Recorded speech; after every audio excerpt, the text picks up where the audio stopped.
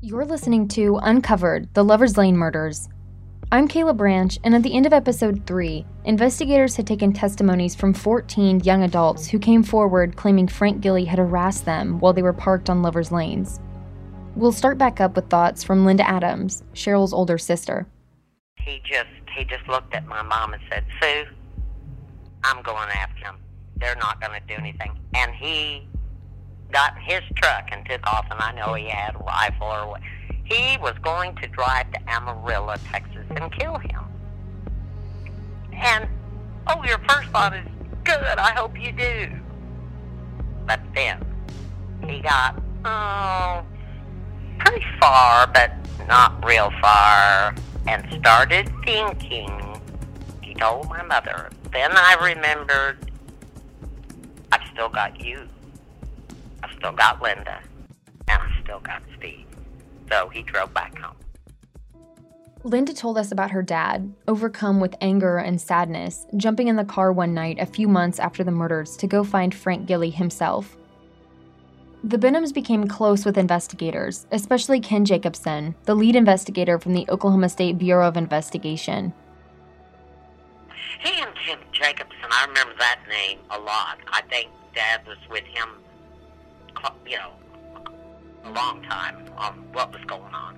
I mean, he was so honest and wanted justice done, but when you can't because of the way things are done, then it's hard.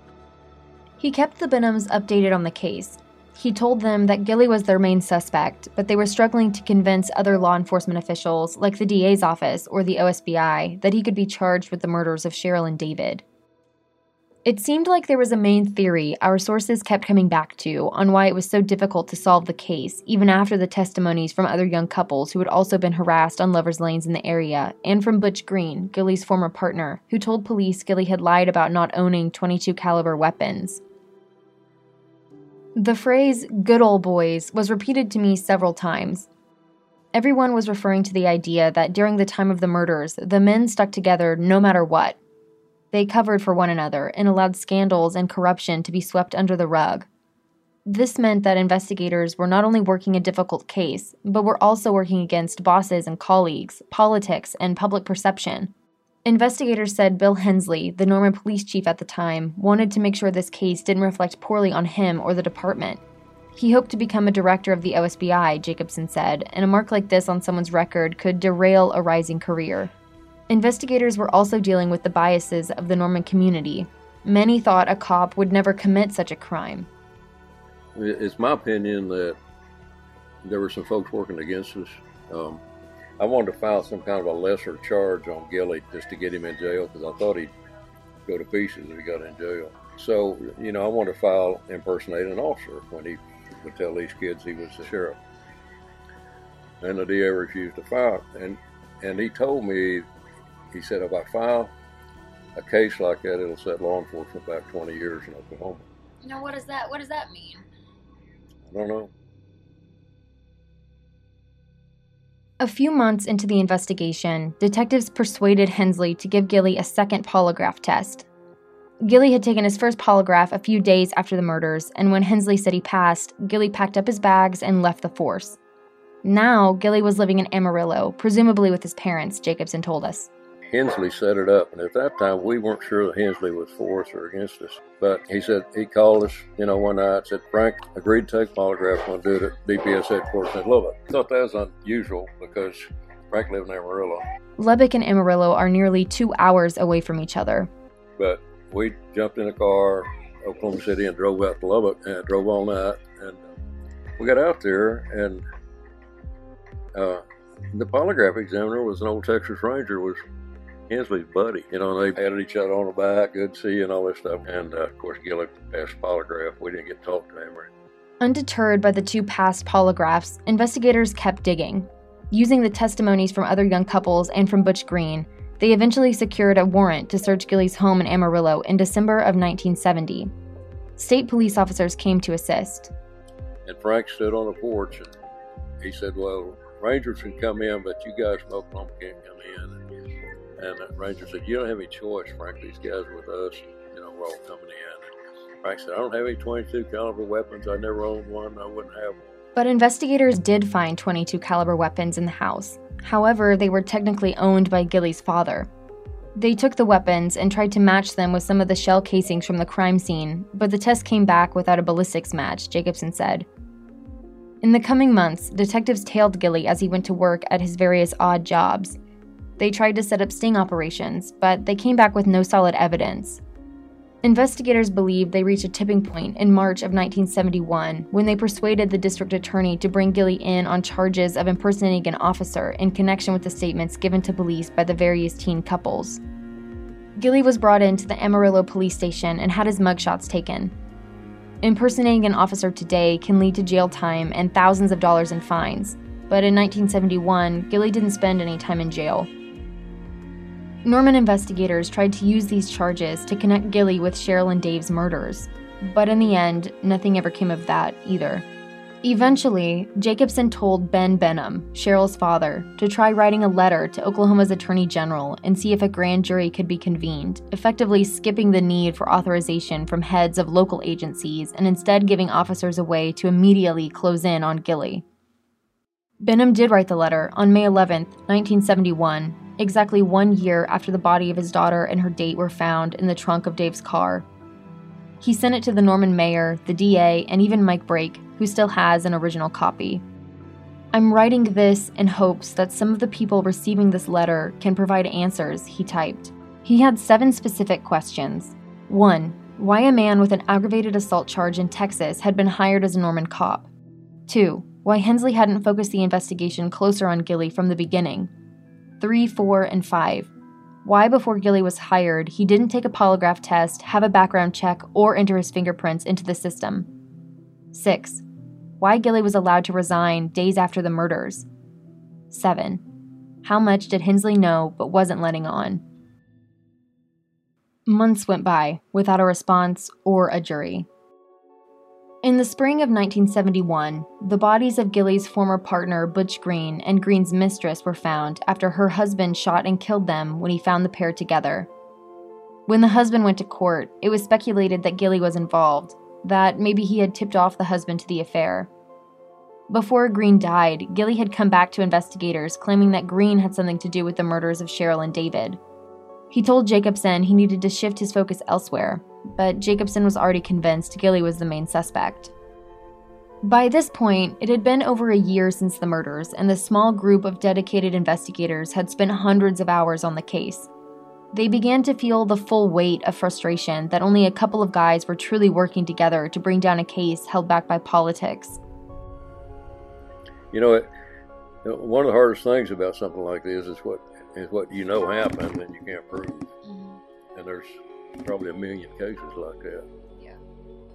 This one's really unique in that it involved a police officer, and that I think that if we'd had 100% cooperation from the get-go, that we still could have cleared it. It wasn't until 1972 that the case seemed like it might pick back up again. The grand jury Cheryl's father had requested would finally convene. On March 8, 1972, the grand jury met for the first time in Cleveland County to listen to witness testimonies and decide if there were any charges that could be filed against Gilly or if there was mishandling they could hold the local law agencies accountable for. Most of the trial information was kept from the public, but news articles indicated that Hensley and other officers testified, as did Jacobson and the other investigators. The judge for the jury was the former Cleveland County DA, who had previously refused to go after Gilly, Jacobson said. The jury went on for a few days, but that's really the end of it. An article almost 15 years later cites the grand jury's final decision, saying, "We have investigated any and all complaints against the district attorney or his office and find them without merit." Some people just wouldn't believe that a policeman could do something like this. And of course, I didn't believe it at first. When these kids started coming up and picking his picture out of the photo lineup, is when I really started believing they knew what they were talking about. Jacobson left the OSBI almost a year later. He said the politics were too much, that true policing was impossible because of it. He was only on the force for 3 years, mostly focused on this one case. We had like a cold case file, and I would go through old homicide cases, just to, not so much to try to solve them as to see how guys worked them in the past. And this is Dave Pirro, a Norman police officer from 1981 to 2004. This case was in there, but it was one that it was kind of a taboo subject because of the way it was handled back in the 70s. There was, in the fact that the main suspect had been a Norman officer, there was a lot of talk about cover-up from the chief of police back then and everything. So the whole thing just had a kind of a bad smell to it, I guess, if you want to put it that way. But, it was like, hey, look, that case will probably never go anywhere, so just forget that one. You can look at the rest. He told us about finding the old case information from the murders and becoming interested. And he answered a crucial question about why the case came into the spotlight again after nearly 20 years since the initial investigation. February of 1990, just out of the blue, the old landlord for where Frank Gilly, where he used to live. This was one of the houses Gilly lived in full-time when he was a Norman police officer, and on and off for a few months after the murders. Frank had rented a house from this guy, and he brings in this .22 rifle. The caliber of the weapon that killed Dave and Cheryl. And he told us where he'd gotten it. And he actually found the gun. He says he found the gun actually in August of 1970. 3 months after the murders. But he kept it for 20 years, didn't know that there was any significance to the fact that it was a .22 rifle and it may have belonged to Gilly. We didn't know if this was the gun or not, but the fact that it sort of caught Gilly in a lie, I was able to talk to my supervisor. We kind of went up the chain, went to the chief, said, hey, look, can we maybe open this case back up, take another look at it, see where we can go with it. He said, yeah, but go to the DA's office and kind of talk things over with him. The new team of investigators, led by Pirro, took the gun and ran tests, but it came back without a match. This was a disappointment, but it paled in comparison to the news detectives received when they went to the OSBI to retrieve the rest of the case evidence. Oklahoma State Bureau of Investigation, because they had helped out on the murder investigation as well, and they're the ones that have the labs and everything in the state. So the evidence was all turned over to the OSBI, and over the years, when we started looking for it, when we went back and started looking for those things, the OSBI couldn't locate them. So it just was gone. All the evidence was gone out of the OSBI. There were clothes, a bloody blanket, hair, and the roughly 30 shell casings that were all missing. Now detectives believed themselves to be without any physical evidence. But even though the gun turned over by Gilly's landlord wasn't the murder weapon, it gave Pirro a path to officially reopen the case. They began surveillance on Gilly, finding out where he lived, following him to work. They picked through old evidence and files, contacting anyone who would still have a good recollection of what happened 2 decades before. Pirro said investigators were discouraged by how the case was previously handled, but when they met up with the original case detectives like Ken Jacobson, it was a new opportunity for collaboration. Ken never gave up on the case. As a matter of fact, he, even all those years later, he kept track of where Gilly was. On the sly, would leave him a little note on his car once in a while, but Gilly wouldn't know where it came from, but, we're still looking at you, that kind of stuff. A little psychological warfare, but so we got Ken involved, and so he became really instrumental in being able to help us out with, kind of what happened back in the beginning, how the case kind of got convoluted into this big cover-up kind of thing by the then chief of police back then. Jacobson, who had been involved with the case from the very morning the bodies were found, was happy another set of investigators would take up where he left off. Pirro and Jacobson worked closely at times, and as Pirro found out more about the case, his determination to give Cheryl and David justice mimicked his predecessor. I'm thrilled that somebody's still interested enough in it to try to put something together, and That's why I didn't hesitate to meet with y'all. Dave and Sherry, deserve something better than what they got and their families. And maybe there is something in there we missed. Gilly was living close to Dallas in DeSoto, Texas in the early 90s. Piro and his fellow investigators would drive to Dallas frequently, watching Gilly's house, following him to work, trying to put together enough evidence to arrest him. With the information from the previous investigation, the gun turning up, and interviews with every single original witness except one that died, detectives decided to try and get a warrant to search Gilly's DeSoto residence. We went down and we talked to a judge in Dallas, kind of an old Texas judge, but we walked into his office and we had our probable cause for the search warrant, and then he kind of looked at the case and looked when it was, and he said, "Trail's kind of cold, isn't it, boys?" We said, "Well, you're right, yeah, it is," but so he signed off on the search warrant. In the search warrant, officers claimed that Gilly likely still had possession of items from the crime scene, like David's shoes and car keys, a scrapbook of newspaper articles and personal photos of the scene, and possibly the murder weapon. Investigators spoke with former wives of Gilly's, who said he was obsessed with his former life as a cop, keeping firearms, badges, uniforms, and other police paraphernalia close by. That he had a rampant temper and always carried a gun. The daughter of one of his wives said Gilly had answered yes when she asked him if he'd ever killed anyone, though there is no record of a lawful killing on Gilly's police file. On November 21st, 1990, officers were able to search Gilly's residence.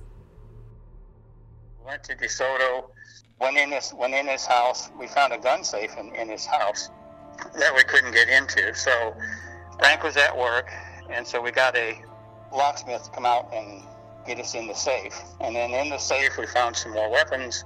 One of them was a sawed-off shotgun, which is illegal.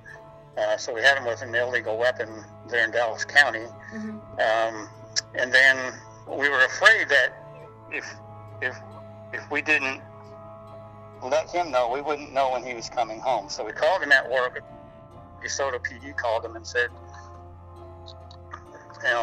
"Is this Mr. Gilly?" And he said, "Yeah." He said, "Well, Mr. Gilly, I'm standing here in your living room. Looks like somebody broke into your house."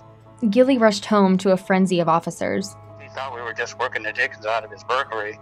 And then we sort of told him, got some good news and bad news. It was us that broke into your house and you're under arrest. He started looking around, and he looked at me and he said, "Where are you from?" And I said, "Norman, Oklahoma." And he said, "I thought so." Next time on Uncovered, the Lover's Lane murders. And I would just love to look him straight in the face and say, "What happened? How did you kill them? What really happened? Why?" Yeah, I think Gilly was out there going to just try to get a glimpse of some boobies and harass some kids like he'd done many times before, and runs into somebody that knew who he was. With Gilly arrested, Piro believes detectives can finally charge him with the murders of Cheryl and David, but the Cleveland County DA wants to give a grand jury another try.